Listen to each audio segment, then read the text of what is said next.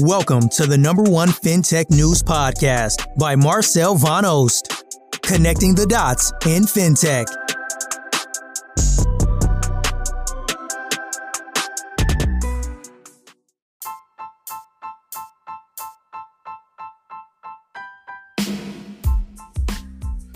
Welcome to another episode of our daily Fintech podcast. This podcast episode is sponsored by YieldX.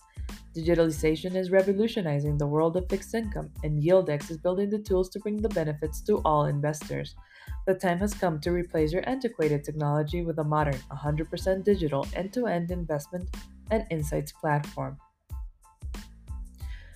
The news highlight of the day is Nu, the holding company that includes Nubank in Brazil, as well as Nu Mexico and Nu Colombia, added 5.8 million customers in the last quarter, reaching a total of 53.9 million customers in these three countries. Just in, Weaver.io, a London-headquartered technology provider, announced the close of a 40 million Series A funding round led by Tiger Global Management. Also, 9 days after its official launch, the Toucan Giving app locked in investment through a slightly unconventional approach for fintechs, BBC One's Dragon's Den. Furthermore, Australian CIBCO forecast shows a bigger half-year loss than analysts expected, citing lower consumer spending in the United States as fiscal stimulus money dries up. What about crypto? Storied venture capital firm Sequoia Capital announced it has launched a crypto-focused fund with between $500 million and $600 million in capital. What are the latest insights? Cornerstone estimates that the business-as-a-service market could grow to more than $25 billion in annual revenue in 2026. This would go a long way to replacing the inevitable loss of overdraft fees that the banking industry will face over the next 5 years. What about funding rounds and investments? India's Neo Solutions Inc. has raised $100 million in new financing as a neobank platform looks to add lending and insurance to its offerings.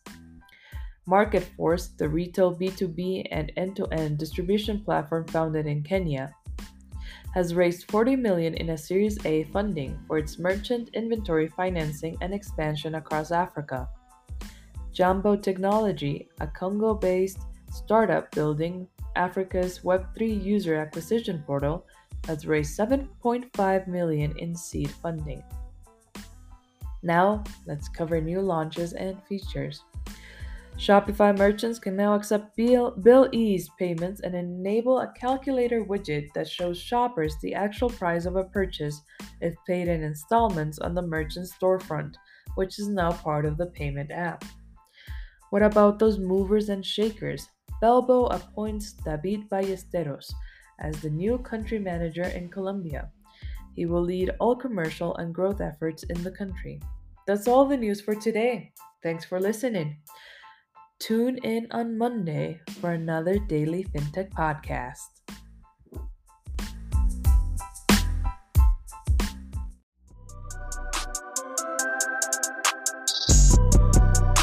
Thank you for listening, and I hope to see you tomorrow for another episode of the #1 Fintech News Podcast by Marcel Van Oost, connecting the dots in Fintech.